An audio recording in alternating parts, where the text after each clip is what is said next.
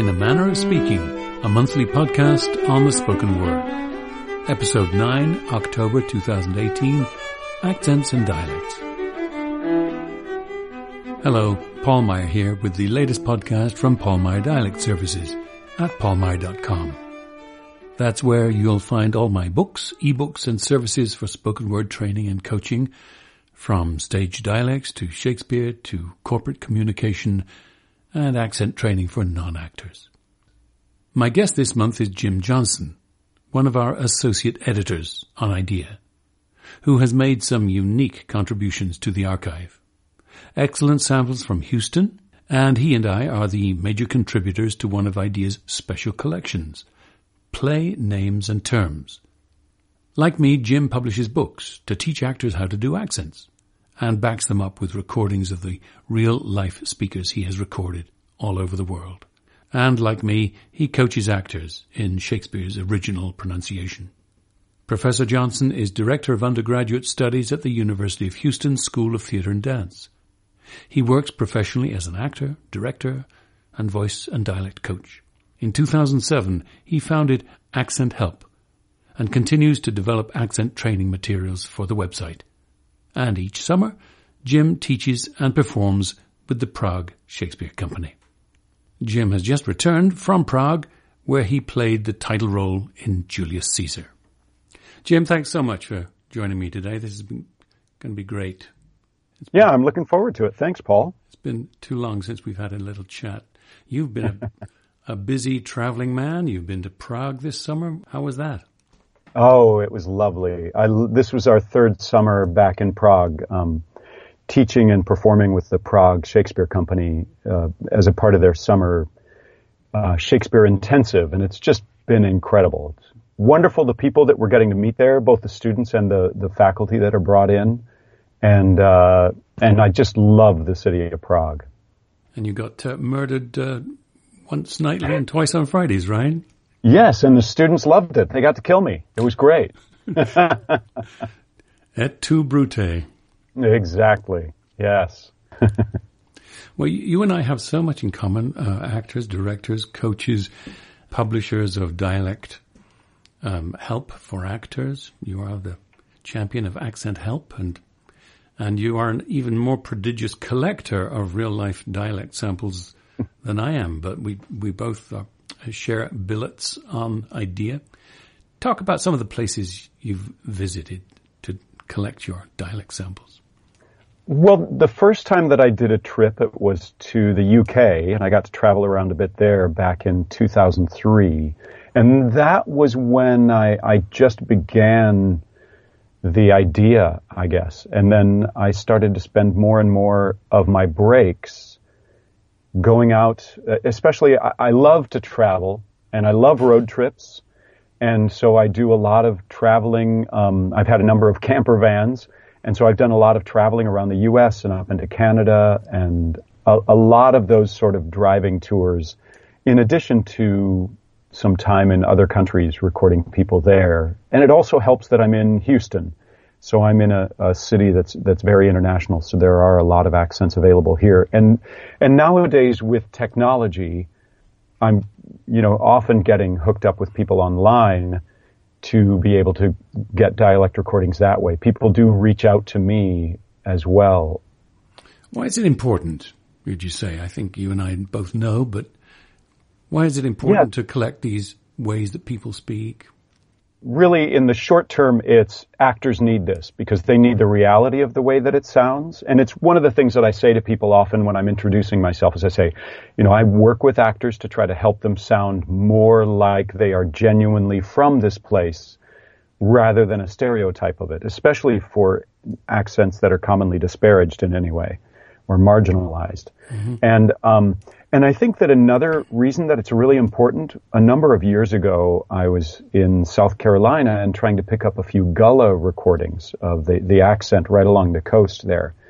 And one of the challenges is that it's dying out because the people who speak and spoke with the strongest of those accents, they no longer live in isolation. Most of them, if for no other reason than all the money that's come in there, people, even though they've had some of the land for generations, now they have to go out and they have to work just to pay the taxes on the land, which has become really expensive. The accent's dying out. So this is a part of their culture. It's like the languages that are dying out around the world. I do think it's important for us to have those. And unless you and I and other like-minded people preserve them, they'll be gone, right? Yeah, absolutely. Yeah. And I find myself fascinated with them and the cultures behind them and what created them. So when an actor does an accent, does a dialect, that actor is doing so much more than just pasting on cosmetic sounds. They are embodying culture. To what extent do you think values and worldviews and our views of reality and our views of ourselves are encoded in our dialects? Well, I certainly think there are expectations that people have because we constantly have stereotypes of what an accent sounds like and also stereotypes of what that kind of a person is if they speak that way. Beyond that, I'm not sure really, because I grew up in a very small town in Iowa. So I don't know that there's things that are inherent in me, because I have belief systems that I had at that time that have shifted significantly from me getting out of that town and seeing more of the world and having more life experiences.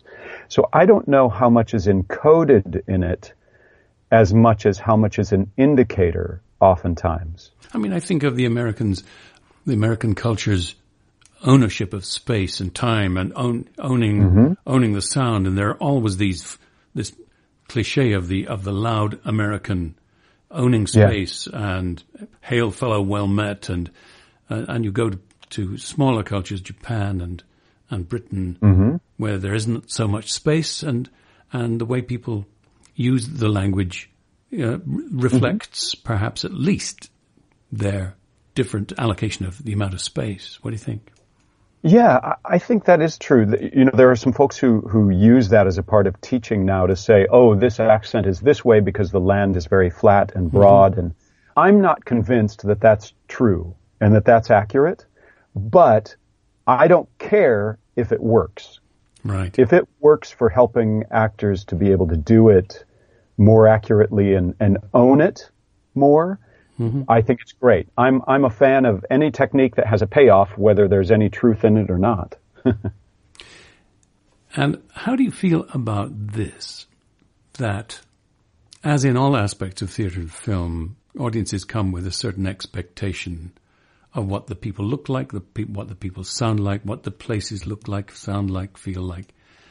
And it seems to me, as theatre and film artists, we have an opportunity to do one of two things. We can pander to those expectations, or we can challenge those expectations, because I'm sure on your travels, I know I have, very often a person is a native of a particular place, but they don't meet my cliche expectations of what people from those places sound like.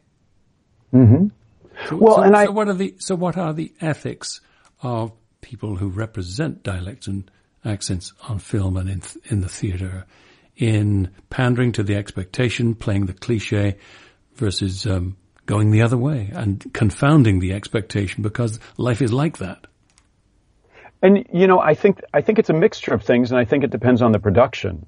My wife has done a couple of different productions of the Great American Trailer Park Musical, and there is definitely stereotype that plays out in that. And there are elements of it that embrace that stereotype and elements of it that fight against it.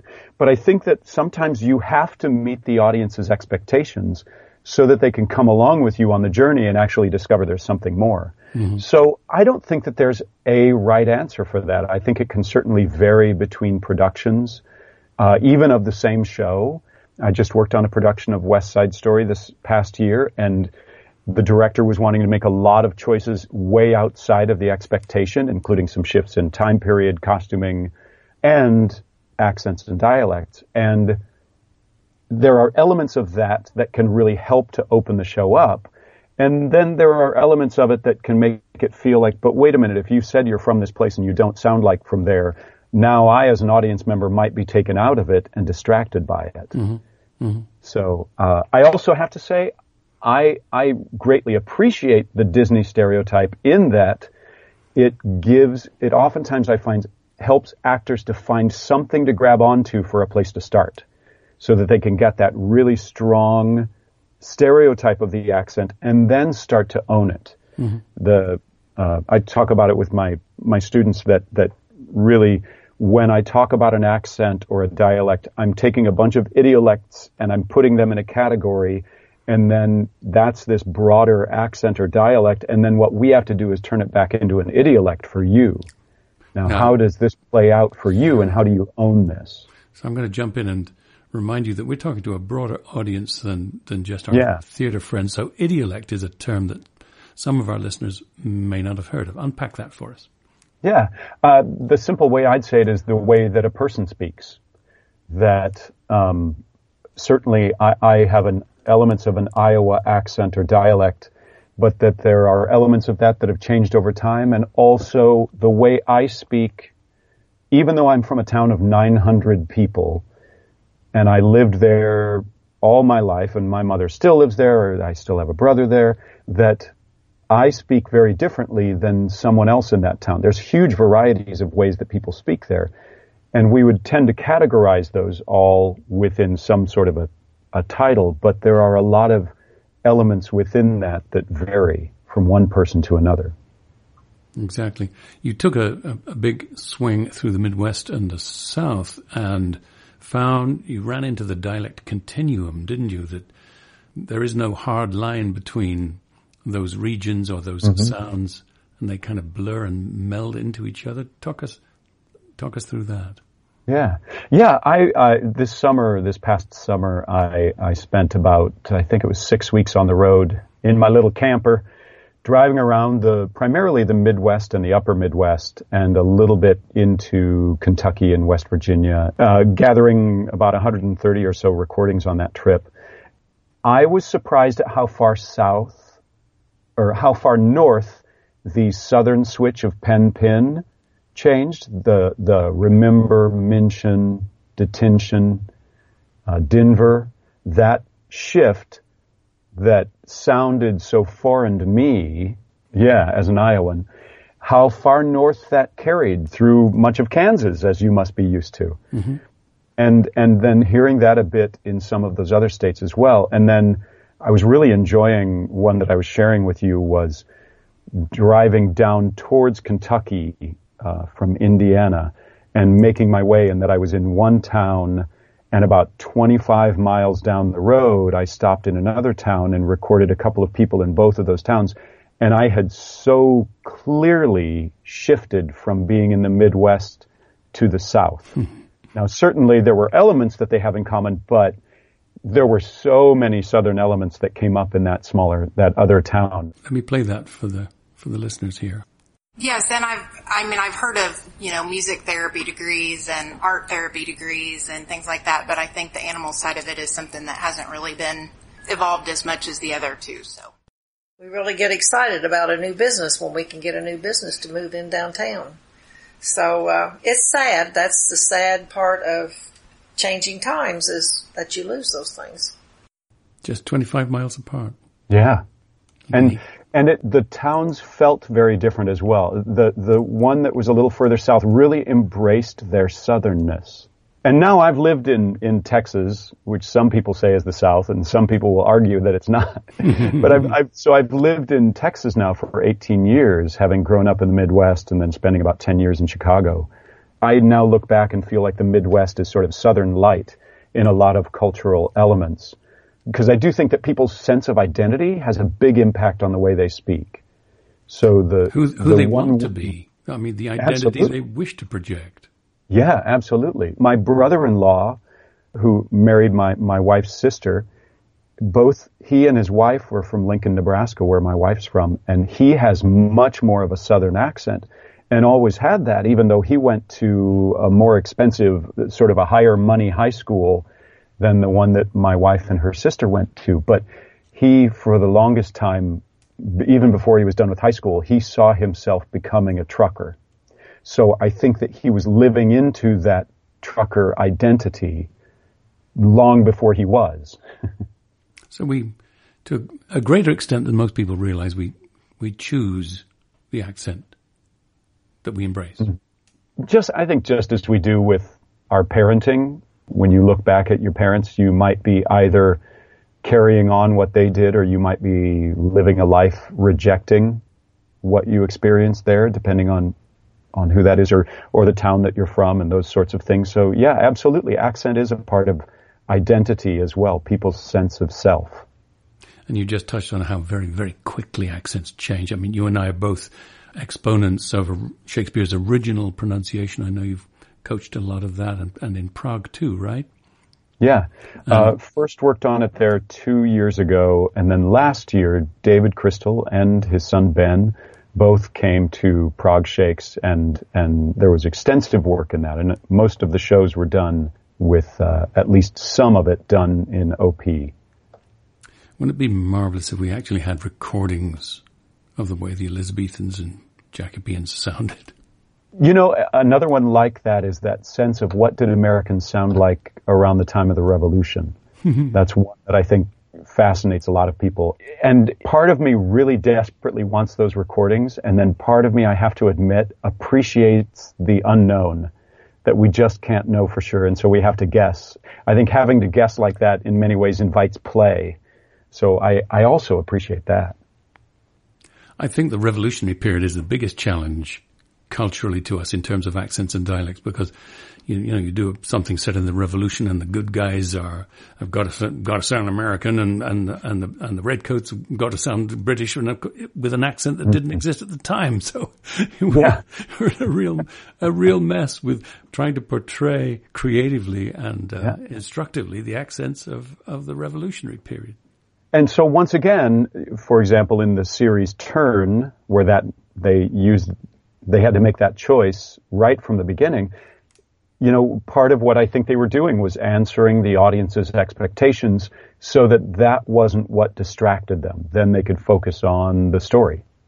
And yet dialect is a narrative tool. It's a storytelling device.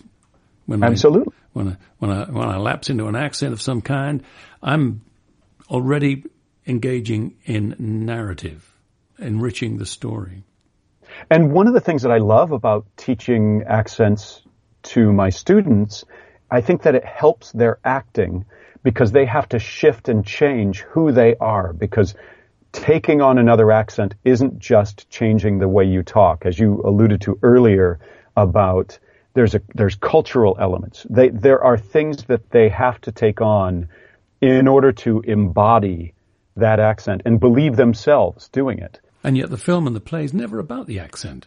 In fact, our profoundest wish as dialect coaches is that the audience, after about 5 minutes of the play or the film, kind of forgets about it. It's not it should not be in the foreground of their attention. Yeah, it's that idea that if dialects are mentioned in a review, it's usually bad. So it's better to have nothing said whatsoever. Exactly. And that's frustrating. You want your work to be mentioned. You want the Oscar-nominated actor to mention his dialect coach, and yet we want it to recede into the background. Very interesting. Going to play you a sample. I'd like your take on it. It's an idea sample that I collected, and it's going back to our Midwest Southern thing. My dad used to dig graves by hand, and then when I got in the excavating business, that had been in 1970, and the old timers just didn't want to dig them by hand anymore.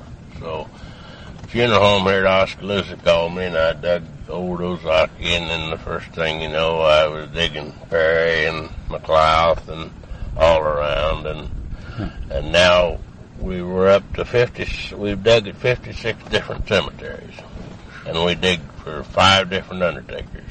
Well, it's a business. My dad always said, if you do people a good job and do an honest day's work, why, you'll never be out of work. And he's sure right.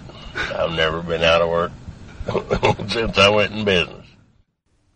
That's Kansas 4. Doesn't sound like Kansas somehow. Certainly not what someone would think of as Kansas. No. It's interesting how strong that is considering how much the accent can fade as you go further north in Oklahoma. How much that sort of Texas anchor as you drag it up through Oklahoma gets lighter and lighter. And I will say one thing that probably impacts it is he sounds like he's quite a bit older. So, he's an older generation speaker. Yeah, he's 60. Yeah. At the time of the recording. So how far north or south and east and west in Kansas? I would guess further south and further west. He's no, that's the surprising thing. He's a native of northeast Kansas. Oh, wow. Really? Just a few miles from Kansas City. Wow, not at all what I would expect. But not in a town. You know, he's a very small village. Shifting gears suddenly here. The art of sample gathering. Mm-hmm. This may be only of interest to you and me, but how do you get people to do their real accent and avoid code shifting to something more standard? You know, funnily enough, I was thinking during his conversation, the hard part with his conversation is I had a lot of trouble understanding what he was saying. So his recording, though it's interesting, there are elements about it that are not as useful for an actor. In some ways, I would have loved to have heard him feeling like he almost has to clean it up just a little bit for this outside ear. Does that make sense? Yes. That's what we usually have to do for the stage, is we not only have to, you know, perhaps if we're trying to be very clear about location, we have to portray location clearly, but we also have to be fully understandable. And if we lose that, we lose the story, and therefore the accent's actually getting in the way. There are elements about it that it's good to have them clean it up just a little bit.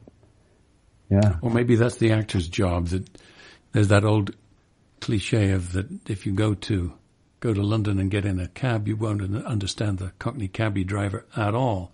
Mm-hmm. And yet, how do you play that on film without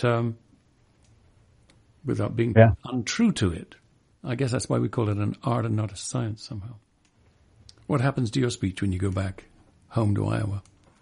Oh, it definitely kind of drops back, and it goes a little bit back in my mouth. Absolutely. I was back home at the beginning of May, and my sister-in-law Diane insisted that she doesn't have an accent, and so Diane and I were back and forth about that the whole weekend. And I definitely drift back there when I'm there. And on my trip this summer, when I was up further north, up in the UP, the Upper Peninsula of Michigan, I would definitely start drifting in that direction. You know, if you're within a culture of any kind and you don't make a shift, it's interesting to me when people don't.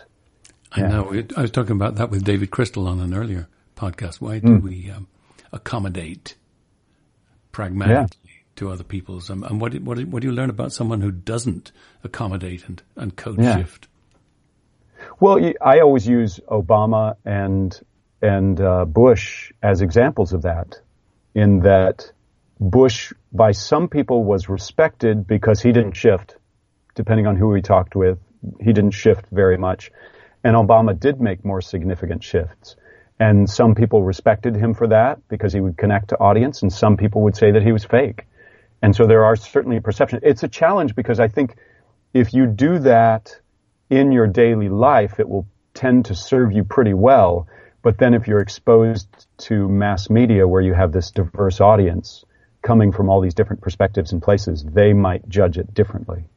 I've been a bit of a chameleon in my life. I was brought up in Hampshire in southern England, and with the rich vowels that you hear me doing now. So I was a Hampshire lad, a country boy, you know, British equivalent of a southern accent, I suppose you'd say. Mm-hmm. And but yet that was the speech of my grandparents. But my mother, of course, a child of that culture, was a grammar school girl and had aspirations to leave that milieu, and so gravitated much more towards standard British English, to RP, and wanted that for her children. But then we moved to London, and I was in a working class neighbourhood of London, and in order to avoid getting beaten up on the playground, I I stopped my country cousin accent, and I started to do the South London accent, and I've never known quite what to think of myself. Am I a coward for not declaring who I am, or am I paying a compliment to my surroundings and accommodating to that? So, how do you feel about yourself in your own code shifting from Iowa to mainstream and to the Upper Peninsula of Michigan when you go there? What do you think? In the end, live a good life, and then who gives a damn?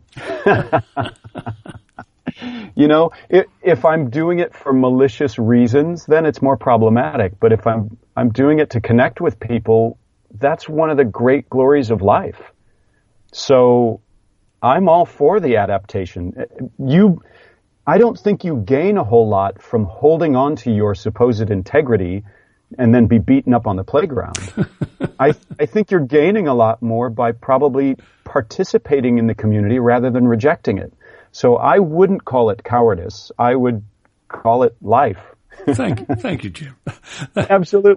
I judge you not, Paul. Switching gears again, a story. An American director once asked me, when he was directing me in an American role, I had an even stronger British accent at that time. He asked me, "Can you lose the accent?" As if it seemed to me that if I shed my British accent, what would lie underneath, but of course, an American accent. Of course, naked Paul is American underneath all that dialectical clothing. But a British director to an American actor would never say, "Can you lose the accent?" It seems to me they would always say, "Can you do a British accent?" Yeah. So my question to you is, have you encountered in your globe-trotting dialect gathering activities, have you encountered different attitudes towards accents in the cultures you visit? I don't feel like I've encountered it so much in different cultures. Even though this is what I do, I don't think that comes up as much. The idea of the only way that they'll talk about it is I want to lose my accent. People will say that, but they're primarily talking about that as ESL speakers. Mm-hmm. And then maybe we come back around to, you want to make your accent not get in the way of communicating. Mm-hmm. Where I will say that I do feel like I hear that a decent bit is in the rehearsal room or in the process, that different people will speak of it differently, and it's primarily degrees of ignorance of not knowing how to speak about that. And at the same time, I don't necessarily judge the director for giving that note, because they're speaking something, and then part of your job as an actor is then to interpret that and go, oh, okay, he means this. Mm-hmm. Ideally, the director would understand that better, because then they might sympathize further. It's the response I want to make to directors sometimes of saying, when they say something about, can you fix his accent, or can you do something about that I want to say, well, when you fix his acting, I'll fix his accent. Nice response. So often I don't say that response. I do not say that response. But so often they're so closely tied. Yes. So I just think it's the only vocabulary that they have learned for expressing it. They haven't learned a further vocabulary. It's always a sad thing to me when a client comes to me who wants so-called accent reduction. Again, that's a misnomer entirely. They want to be trained in another accent so they can become bidialectal or whatever. Mm-hmm. But yet they say, "Can you fix my accent? I know I speak terribly, and it's holding me back in business and socially." And nearly always I tell them, it's a tremendous shame that you think and speak in that way about your own culture, about your own accent, because to me, I love it. Yeah, I think it's the reality that we're in. But one of the things that I feel like I can do once in a while is in speaking with people, sometimes they feel like, wait a minute, somebody actually values the way I'm speaking, and you're not here to mock me. And I think that sometimes we can both walk away from that being richer people because we had that experience with each other. Exactly. So let's finish up by talking about how important our work is. Why not? Let's toot our own Let's horns. just be self-important, if nothing else. Self-important. I think our work as dialect coaches is important in order to convey the idea to audiences that their own culture is just one among many, and that a dialect is not simply something for fun, simply not something to be quaint or cute or interesting, but it's just one more culture among many. So in a sense, we are in the vanguard of that quest for promoting the respect for and validation of other cultures. I think potentially we are. And I think with what we do with the gathering without the purpose to denigrate, I think that's accurate. I think it's possible as a coach that you could not be holding them up for positive praise. You could be involved in some things that would be negative with regards to an accent and a people.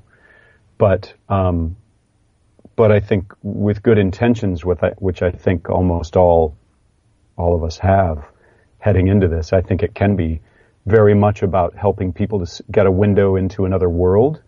And, whether they have a passport or not, this is an opportunity for them to travel into another culture. Jim, that sounds like a very hopeful way to wrap things up today. Thanks so much, Jim. Thanks, Paul. And thanks for joining me, Paul Meyer. Jim Johnson was my guest on this podcast.